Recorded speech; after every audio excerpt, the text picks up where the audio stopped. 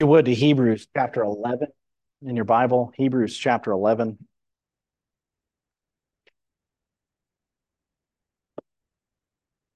It occurred to me as I was considering the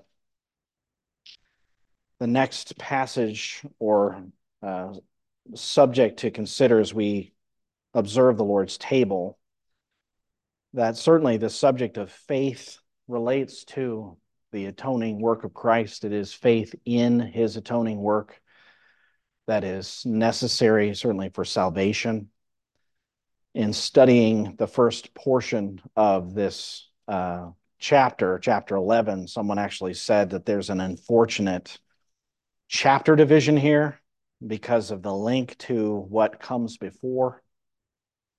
And that resonated with me because the very end of chapter 10, as he's drawn attention to the work of Christ and the necessity of enduring faith, he says in verse 37, for yet in a very little while, this is 10:37, he who is coming will come and will not delay, but my righteous one shall live by faith, and if he shrinks back, my soul has no pleasure in him. But we are not of those who shrink back to destruction, but of those who have faith to the preserving of the soul. So the focus is faith and living by faith and enduring faith. And it's that enduring faith that he is calling his readers to, faith that endures, fixed on Christ, certainly fixed on the truths of the gospel that he's already given an exposition of.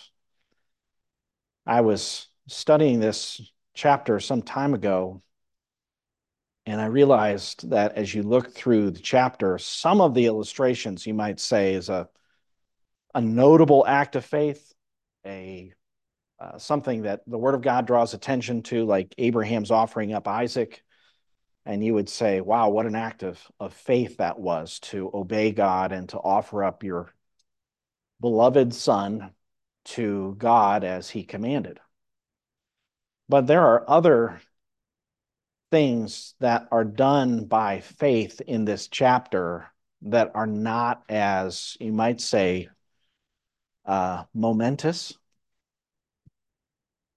They're not as, picture worthy as you might expect the Red Sea, the passing through the Red Sea to be a momentous event where you have an army following the Israelites and the sea opens up and Israel by faith goes through and God rescues them. Surely we've all seen an artist's rendering of that scene or things like it, these momentous events of faith. But there are within this chapter sometimes just simple words that are said by faith. Expectation of some future event, and as the person believes in that by faith, says something or gives a directive to future generations. Hebrews chapter 11 is sometimes called the Hall of Faith, or like the Hall of Fame. But because of the many notable individuals mentioned here, but if you read through the chapter, you realize near the end of the chapter that he really doesn't have time, kind of like when you go to a museum and there's more exhibits to see and it's about to close and you can't see everything.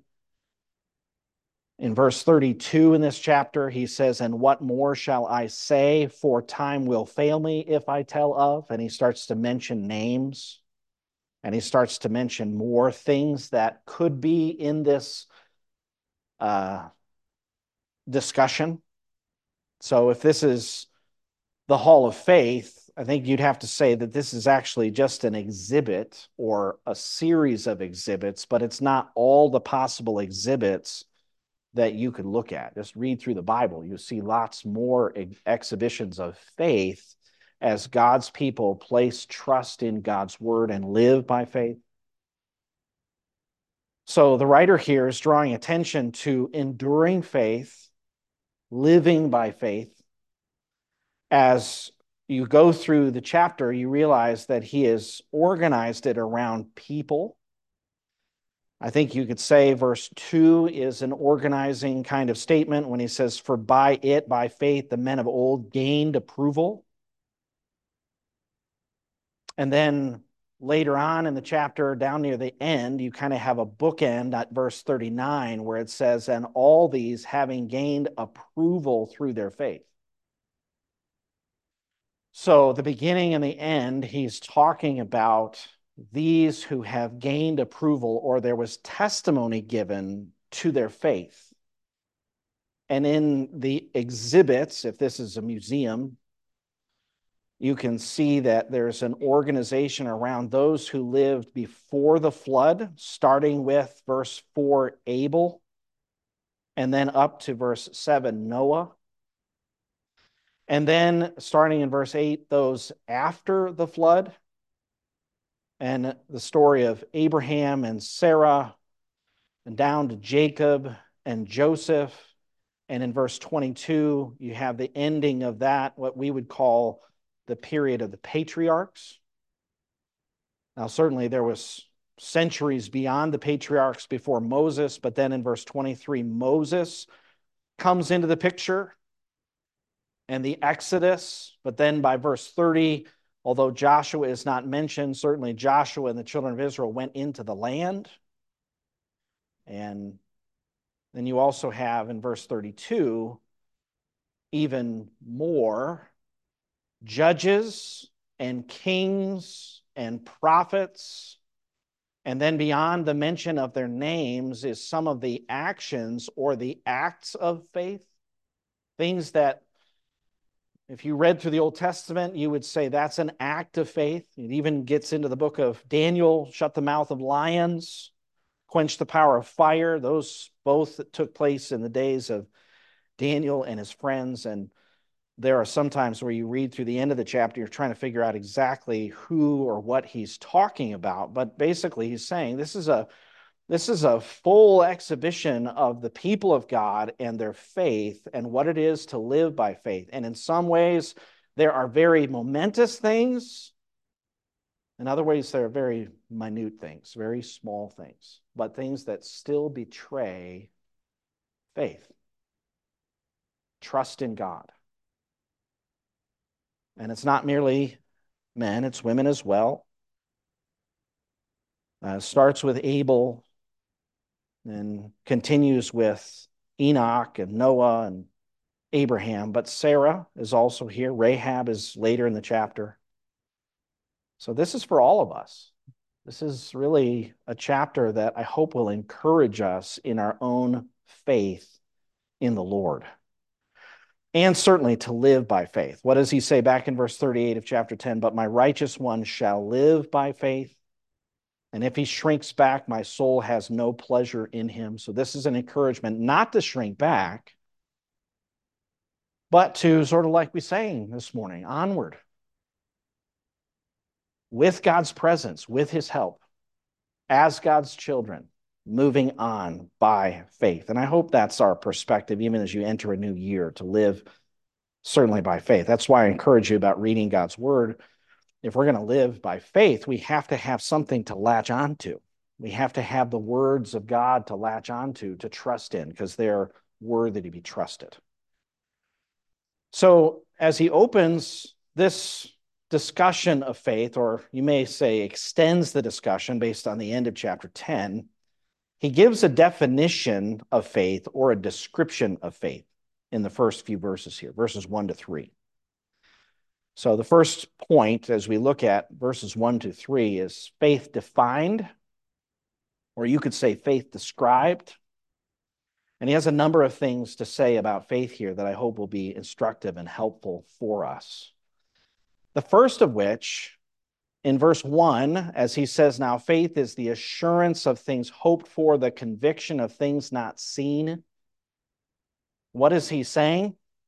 And how is he defining faith? Well, to put it in other words, faith takes possession of what has yet to be or what one cannot see. Faith takes possession of what has yet to be and I think you could say and, what one cannot see. Notice he's talking about things not seen, and when he uses the word hope, that's something that has not yet been realized. In the Bible, we have that word faith used in a number of ways. It can refer to a body of doctrine that is worthy to be trusted in, such as we talk about the faith that was once delivered to the saints. Earnestly contend for the faith, or in Acts, a great many priests were becoming obedient to the faith, or when Paul says, I have kept the faith. Paul had been loyal to the truth of the gospel, the truths of the gospel, you could say. So there's that body of teaching that's worthy to be trusted in. By the way, that's why you could say there's really only one true faith. When someone says that they're of another faith, well, there's really no other body of teaching that's worthy to be trusted in but the Word of God. And so that's sometimes how the word faith is used, but it can also be used of a personal trust in God and the truths of his word. So not the body of teaching, but someone's personal faith or their trust in God and the truths of his word. For instance, when Paul commends Timothy for his sincere faith, 2 Timothy chapter 1, and the faith that also dwelt in his mother Eunice and his grandmother Lois, I believe it is. He's talking about the personal faith of Timothy and his mother and his grandmother. It was their trust in God. Paul was commending it. Even the passage we read in Colossians this morning, Paul is talking about the faith that the Colossians had in the Lord Jesus and the consequent love that they had to all the saints. Certainly, he's talking about the knowledge that the Colossians had about Christ in the preaching of the gospel, not only the knowledge that they had, but their agreement or their assent to the truthfulness of what was being said, and then their trusting in or their reliance upon those truths for their salvation. That's saving faith. And we could talk about saving faith. That's not exactly where he's going here, but if you think about Scripture and saving faith, one person defined faith in Christ. This is Spurgeon's Catechism. Faith in Jesus Christ is a saving grace whereby we receive and rest upon him alone for salvation as he is set forth in the gospel. So that's specifically saving faith centered on the gospel. There is an assumption in Hebrews here that these believers, they'd already come to faith, and he's trying to stir them to continue in their trust in what they had already heard. And so he's describing the nature of faith.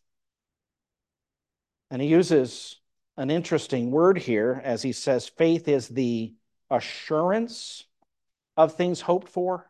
You might have a note in your margin where the word substance is used. The substance of things hoped for. As if faith is a thing. There's something hoped for, but there's some present thing that you have if you have faith. And there's differences of opinion about this word, especially because in Hebrews it's used in a couple of different ways. Turn, if you would, back to Hebrews chapter 1 for a moment. Hebrews chapter 1 and verse 3, as it's describing the Son of God, the person of Christ. God has spoken through him. He's made the world through him. Verse 3, it says, and he is, speaking of the Son, the radiance of his, that would be the Father's glory, and the exact representation of his nature. And that's the word, nature. Substance. The very essence of a thing, the actual being of a thing, the reality of the thing. So when it comes to the relationship of the Son to the Father, the Son and the Father are persons of the Trinity, our triune God, Father, Son, and Holy Spirit. So when the Son, who is God, and the Father, who is God, when the Son came into the world and he declared who the Father was and he lived in this world, we were seeing, and we do see in the Gospels, the exact representation of God. Someone compared it to the impression made by a stamp. So you take the stamp and you make the impression. The impression is not the stamp, but it gives the very image of the stamp. I'm trying to illustrate the relationship between the Father and the Son in that way. But that's one of the words. The word, one of the translations. Turn over to chapter 3 for a moment. Another way that this word assurance is translated is confidence. Hebrews chapter 3, verse 6.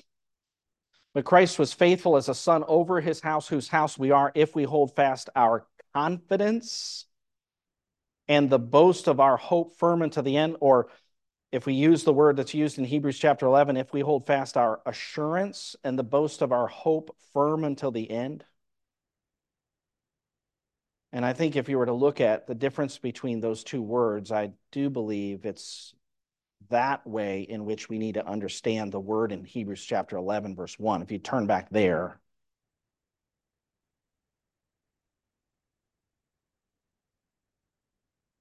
We are, if we hold fast our confidence. Look at that verse again. Now, faith is, could we substitute the word confidence of things hoped for? Faith is confidence in that which is hoped for. That hoped for thing is an event that is yet to be realized, but faith is the confidence that it will be. It's the expectation, and based upon the strength of the faith, you could have a weak faith or a stronger faith, but it's still fixed on that thing in the future, but it's present now. I have it now. Faith is the certainty, that assurance that I have, the confidence that I have that something is going to happen or something that I don't see is real. And that's where we get into the second part of the verse when he says the conviction of things not seen. The evidence, someone would give as an alternate translation for that. The proof of something not seen. So we're talking about faith and we're talking about confidence in what has not yet come to happen, but in the heart and mind of someone who has faith, there's a confidence that it will, and it makes it a present reality. Faith takes hold of that and brings it from the future, you might say, to now, and holds that now and starts to live in the light of that hoped for thing, or in the case of the end of the verse, that thing that is invisible. And let's think about that for just a moment. That hoped for thing, or that thing that is invisible. And this chapter is filled with that, especially hoped for things. Faith is the assurance of what is hoped for, the confidence in what is hoped for. What faith does is it basically latches hold of something that is yet future, oftentimes based upon the promise of God. I think you say exclusively in this chapter, these have to do with things that are promised by God. And because of the certainty of God's words, faith latches hold of that statement and lives in the light of the reality, even though the only thing that it's basing its activity on is the promise of it, the expectation of it based upon what God has said. So what is future in this chapter? If we were to go through the illustrations, and we will look at them later on, some in this message and some in later ones, but what is yet future in this chapter? Well, Noah was warned by God of coming judgment. Had there ever been such a thing? No. Not in his experience, not in his history, but God said it and Noah believed it. So this future promised judgment was coming, and Noah, moved with fear, confidence in what God has said, organized his life and even his building plans around that. He was building a house, a floating house for himself and all of the animals based upon God's instruction. But had it come to happen yet? No, it took some time for God's promise to even be revealed, but Noah was living by faith. What about the promised child, Isaac? It's one of the sections that I've been reading in my own Bible reading, is with Abraham and Sarah as they are promised a seed and they are wrestling with the wait for Isaac to actually come. You think about what they wrestled with and what they struggled with and the mistakes that they made during that time, but their faith is being challenged. They have this hope based upon what God said. God clarifies that hope. He gives them, over the course of time, more and more statements and covenant and oath and promise that he is going to do as he said, but their faith is being stretched because it hasn't yet been realized. They're having to trust in what God has promised. Israel is promised an exodus. They are promised a land. There's the promise of victory for those who had to walk around the city of Jericho.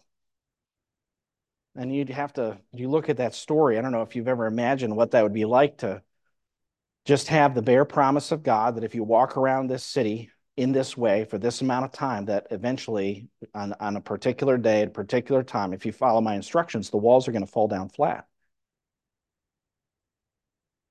Now, who would believe that? Unless it was God who was saying it and faith that was receiving it, grasping it, taking hold of it, and then obeying what God said. So there's a promised judgment coming. There's a promised child coming. There's a promised exodus out of Egypt. There's a promised land that they would receive, a promised victory in the conquering of that land, and then a future reward, which, as the writer writes here, all of these people are expecting something yet future, right? They're all anticipating something yet future, which would be the fullness of their salvation. And they have to live by faith. That's what they're hoping in. And faith is confidence in that hope. Faith is the assurance of that. One songwriter, Charles Wesley, said, "Faith, mighty faith, the promise sees and looks to that alone, laughs at impossibilities and cries, it shall be done." Abraham looked to God alone, the promise he believed that all the nations would be blessed through Christ, the chosen seed. Scripture unveils our highest hope and says that it will be the glory of God shall fill the earth as waters cover the sea. One day we'll gather around the throne, the promise is complete, when every language, tongue, and tribe, all nations worship thee. Even mixed within that song is a definition of faith. But in addition to the definition of faith, built into that song are promises that even in Wesley's day, in our day, have not been realized. Do you hope that one day that this world, this earth, will be covered with the knowledge of the Lord like the water covers the sea? That's what Isaiah said. Do you have a hope, as Revelation says, that there will be those from every tongue, tribe, and nation worshiping the Lamb for sinners slain? That's presented in Scripture, and you either believe in that or you don't. Do you have confidence in that? Well, who said that? Not just anyone said that. John the Apostle, sent by Christ, said that. Isaiah the prophet, sent by God, said that one day the earth will be filled with the knowledge of the glory of the Lord, just like the waters cover the sea. Now, faith is the assurance of those things. It's a present possession. And actually, as I think about both of those things, the knowledge of the Lord filling the earth as the waters cover the sea, and those from every tongue and tribe and nation worshiping the Lord, those things, as I believe in those truths, they give me encouragement now. I don't have to realize that or see that with my eyes. I can see it with the eye of faith now. I can latch hold of that. I can take possession of that now, and it can influence and change my life now. That's what faith is. But it's not only things that are distant in terms of events and time, it's also things present but unseen. Notice that in verse 1. Faith is the assurance of things hoped for, the conviction of things not seen. The verb seen is in the present tense. So we're talking about something that is presently unobservable to your physical eyes. You can't see it, but it's nonetheless real, and it's capable of being perceived. Now, I say it's not observable. I believe in Jesus Christ. I believe if I was in heaven, I would actually see him. And if I had my physical eyes, I wasn't just in my spirit, I could see him with my physical eyes. I could see his physical body. He lives. But I never have. I hope to one day. Why do I believe in him now, though I cannot see him? Because God's word testifies to his existence, and he's worked by his grace in my life. Not only his existence, but the gospel message. And beyond just Christ, of course, God is invisible. And though there are times at which in Scripture he appears, he withholds the sight of him. Even when he appears sometimes in Scripture, there's a cloud surrounding him so that there's a revelation of his presence, but a guarding of his glory and holiness. But those are only select and occasional times in Scripture according to God's purpose. Aside from that, what does the Scripture say? That God is immortal? He's invisible. That doesn't mean that he can never manifest to a person's eyes his presence, but in terms of his power to remain without us being able to see it, that's within his power completely. So faith is the evidence of those unseen realities. It is seeing, as someone has said, the unseen. So do you see what is unseen? Do you believe, though you've never seen an angel, in the existence of angels? Do you believe, though you've never seen God, in the existence of God? There's plenty of evidence that he created this world, that he's eternally God, that he's powerful. If we look at creation, Paul says in Romans 1, the evidence is there, but it does take faith to latch on to those things and conclude, and we'd have to say it takes a gift of God in someone's heart as well, to conclude that yes, God is. That God is the creator of these things. That he has made all these things. So faith, as you look at what he says here in Hebrews chapter 11, verse 1, faith is what takes possession of what has yet to be and what one cannot see. And I would just ask you this morning, where's your faith? Where's your faith? Do you have faith? Do you realize that faith is commended by God? Unbelief is rebuked by God. Many times in the Gospels, Jesus is rebuking either his disciples or people for their unbelief.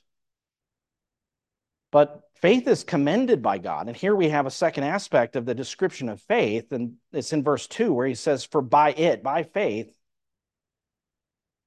the men of old gained approval. The word there is a word that we see in other contexts, elders. And because we have men and women in this chapter, I think if we think in terms of elders or those who are in the past, you might even use the word ancients. They're those who have gone before. Those who have gone before and are older, elders, ancients, they received a testimony and were commended for their faith. By it, the men of old gained approval. That's the translation of a word that means to bear witness. And bearing witness is something I can do, but it also could be something that is done about me. And it's really the latter that is here. It's not that those who are of old who are testifying, it's that they are being testified about, and it's a good thing because they had faith. In 1 Timothy chapter 5, verse 10, the widow in the church who is to be taken care of, who's to be put on the list, is the one who has a reputation for good works. There are others who testify about her. It's not her saying it, it's others who are saying it about her, that this is the way that she's lived her life. She's exhibited faith and good works that follow that, and that's the idea. There's a good report about this widow. But in the case of this chapter, there's a good report about these who exercise faith. And that good report certainly is from this passage itself. But how would we even know about these people mentioned? It's because of the Old Testament record of their faith. So the testimony that has been given was either written by Moses or Samuel or whoever the scripture writer was giving testimony to their faith and approving of it and saying, this is a good thing. And obviously, it's not just the human writer, it's God himself who is having that written about Moses or Abraham or Sarah, or one of the characters that came to my mind as I was thinking about this verse and thinking about the Old Testament was Caleb. Caleb, who, as he went with the children of Israel towards the promised land and was one of the spies who went into the promised land and came out with a good report. 12 men went to spy out Canaan, 10 were bad and 2 were good. He was one of the 2 good. And he said, we need to believe what God has said and go in and conquer the land. We can do this with God's help and based upon his promise. But the 10 prevailed and the people's heart melted with fear. And the result of that was that whole generation in the wilderness dies. But not Caleb. In fact, Caleb could say over 40 years later, my strength is not gone. I am the same today as I was back then. I'm ready. And can I please have that country with all the giants? That's faith. Faith in the promise of God. Faith that God could do what he promised to do 40 years before, and based upon his present circumstances and his continued faith, and that really is enduring faith. This is someone who exercised faith throughout his life, and God rewarded him because he did give him victory over that portion, and that belonged to Caleb and his descendants.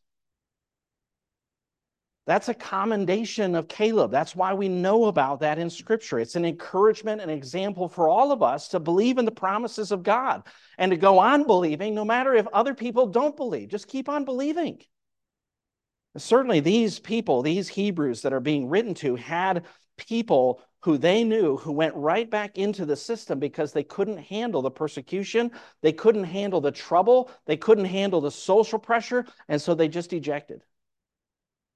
But there are others, and as the writer of Hebrews writes here, he's encouraging them to continue, to hold fast, to go on. There's a commendation for those who continue to believe.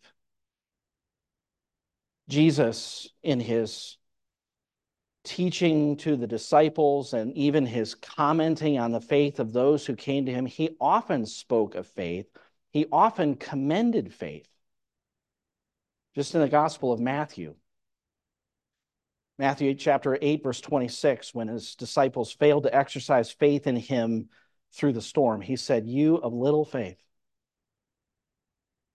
when a woman came to him and persisted in asking him to heal her daughter and would not take no for an answer, persisted in trusting in him, and continued to argue with him that he would take care of and heal her daughter, he said, I have found no such great faith with anyone in Israel. Matthew chapter 8, verse 10. Jesus was giving attention to her personal faith. Remember when those men brought in the man who was paralyzed and they let him down through the roof? Remember that? And Jesus, when he came down, Jesus said, your sins are forgiven. You know what it says right before he said that? It says, seeing their faith. Seeing their faith. Faith can be seen by the actions it produces.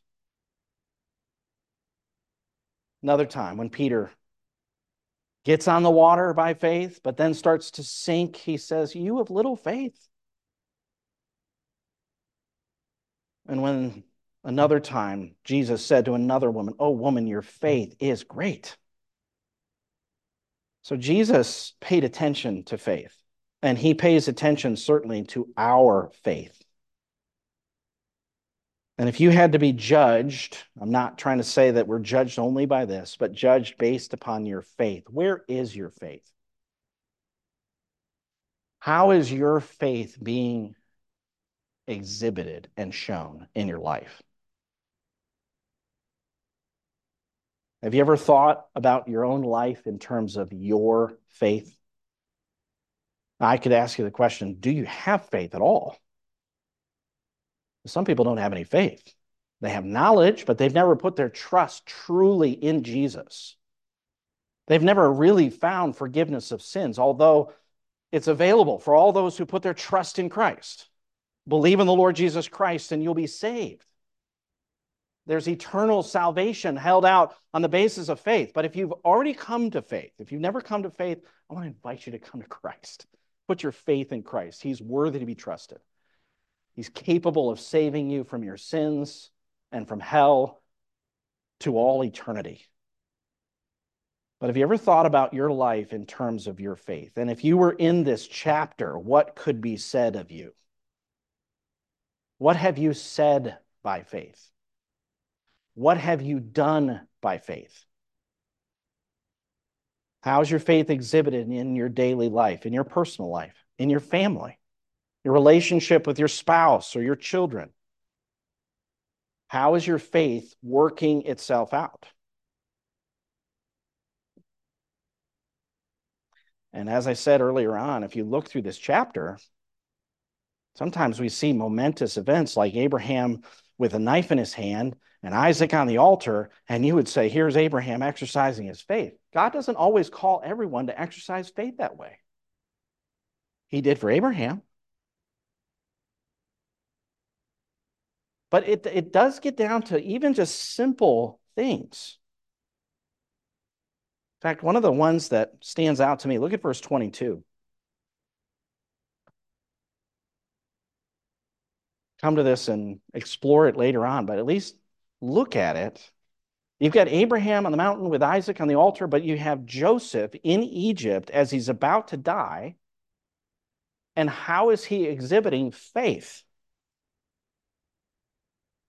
He's talking about the coming exodus of the children of Israel. And he asks that his bones be taken when the children of Israel exit the land, that he not be buried with the other pharaohs or anybody important in the pyramids in Egypt, but that they take his bones and that they bury him in the promised land. That's faith. It's hope. It's looking forward. It's a confidence in what has yet to be. And what is that based upon? If you read back in Genesis, it's based upon what God said to Abraham. It's the covenant that God made with Abraham, where they were going to be strangers in the land, this other land, for 400 some years. And it was certainly by faith that the children of Israel eventually got Joseph's bones, and when they went out in Exodus, took them and eventually buried them. Burying Joseph's bones, an act of faith. Now, I don't know if you've ever dug a hole, especially this time of year. It might be challenging to bury somebody. You understand what I'm talking about, though. It's not something complicated, but it's based upon a belief and a trust in the promises of God. What does that look like in your life? What would it be said of you by faith? This is how you lived. By faith, this is what you said. And I'm putting that to you. I'm putting it to myself. We need to live by faith. The just or the righteous live by faith. The alternative is, I was reading a couple of sermons this week by Thomas Manton, where he was talking about the difference between living by faith and what's the alternative? Living by sense, living by what's near, what I can see alone. And this is part of our problem when we face temptation. We're not thinking of the eternal or spiritual realities. We're thinking only about what's going to gratify me. Well, things I can see, not thinking about the blessing of God or the presence of God or those things that I can't see. I'm only thinking about what my eyes can see. We're so short-sighted. We don't live by faith. We don't see what is unseen. And so we fall and we fail. We sin.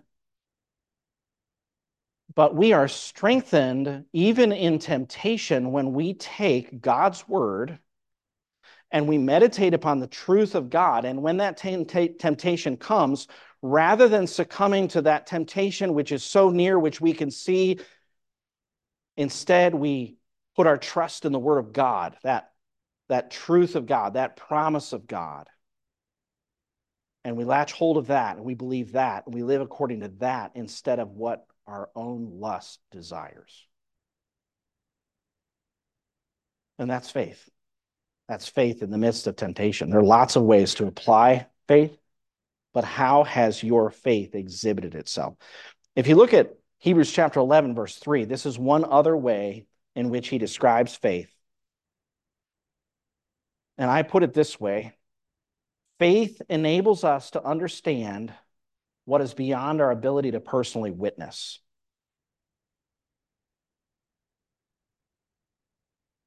Look at verse 3. By faith, we understand that the worlds were prepared by the word of God, so that what is seen was not made out of things which are visible. Faith enables us to understand what is beyond our ability to personally witness. Isn't it our natural inclination to say something like, if I see it, I'll believe it? That was Thomas's requirement or expectation, right? I won't believe unless I see. I got to see it. But many have quoted, even on this text, or alluded to Augustine's statement, believe so that you may understand, and certainly believe in order that you might know. That there's certain knowledge that comes to us by faith in the Word of God and in no other way. There was no human being that witnessed the days of creation before Adam and Eve. Nobody was there. The angels might have beheld it. The sons of God shouted for joy. We don't exactly know when they were created. My inclination, based on what's revealed in Scripture, is they also were created, but we don't know when during that week. But regardless, there was no human being who was there. So how do we understand the creation of the world? In fact, the way he puts it here, by faith we understand that the worlds were prepared by the word of God, so that what is seen was not made out of things which are visible. What is invisible? The word of God. That's what prepared or brought into existence the things that we see. What we see was brought into existence by a God who said, "Let there be light," and there was light. This is word which you cannot see, which was brought into existence. We can see the record of his word.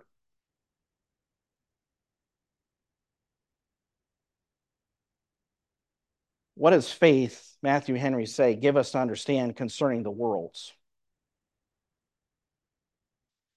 He answers the question with 5 points. What does faith give us to understand concerning the worlds? Number one, that these worlds were not eternal, nor did they produce themselves, but they were made by another.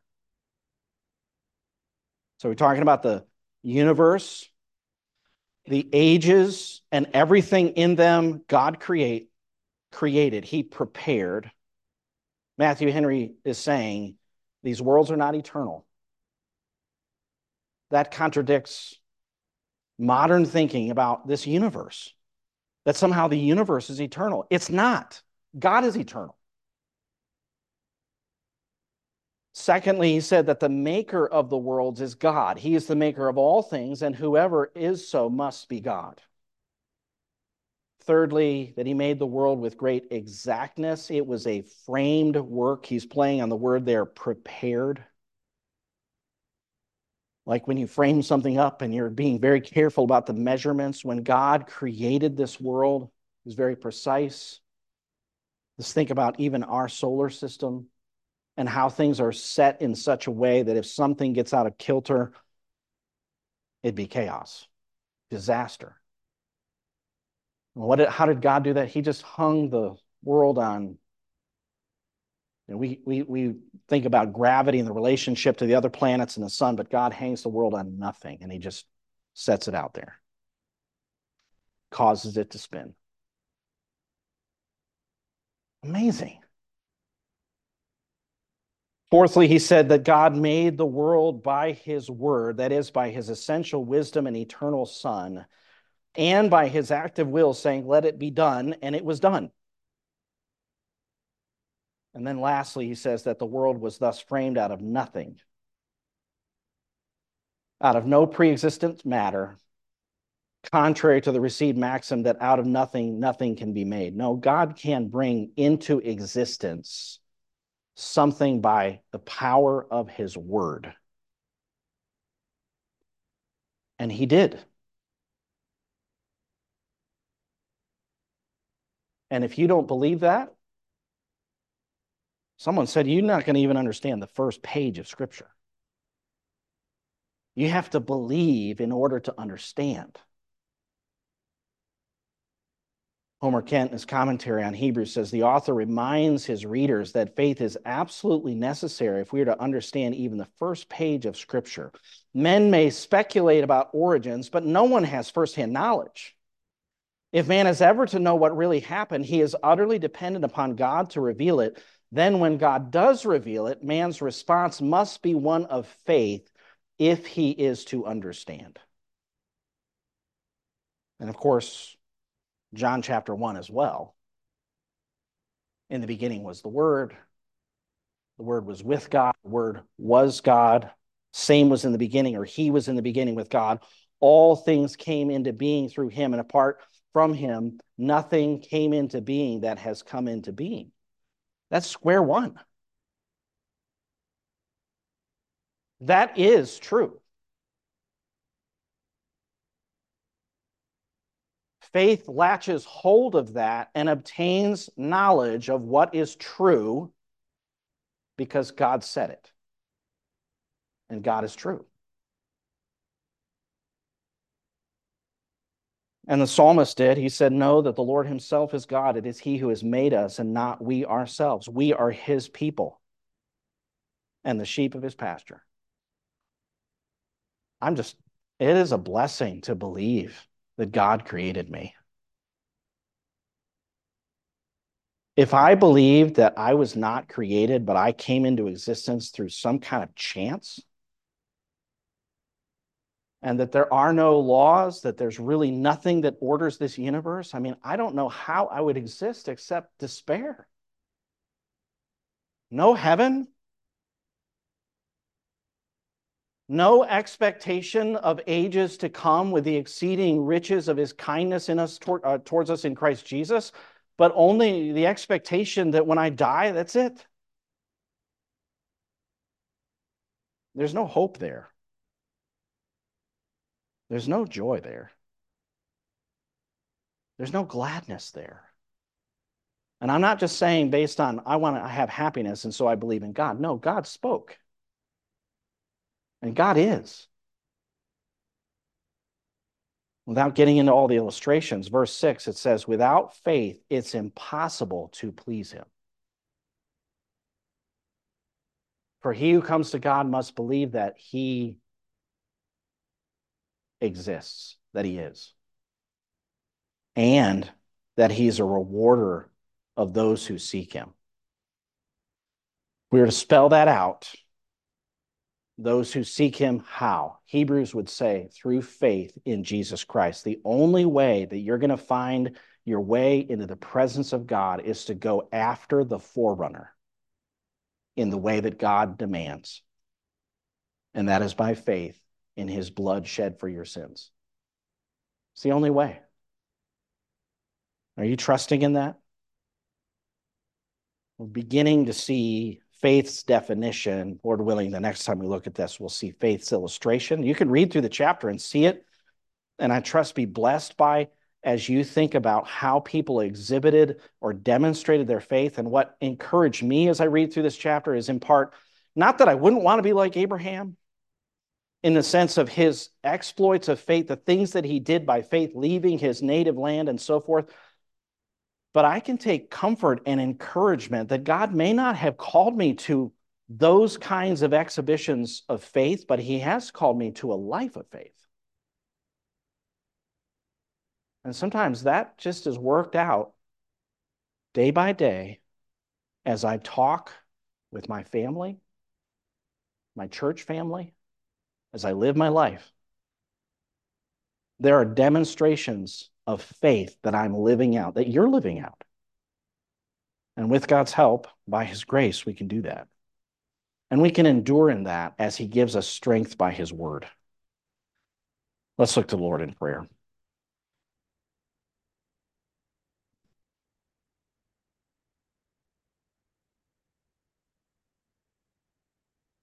Lord, we contemplate what your word teaches us. We meditate upon it. Bring the fruit of that meditation by your Spirit into our lives. And we know that it's not ultimately even our thinking about it. It's what you enlighten us, give us understanding of. We pray, Lord, that your word today, as it is food for us, would not only sustain us, but strengthen us. Even as we partake of this table, help us to do so by faith, believing the revelation that you've given concerning it, that it is a way to remember our Lord. It is a way to commune with you, Lord, and with one another as we gather together and spend time together, remembering what you did for us, Lord Jesus.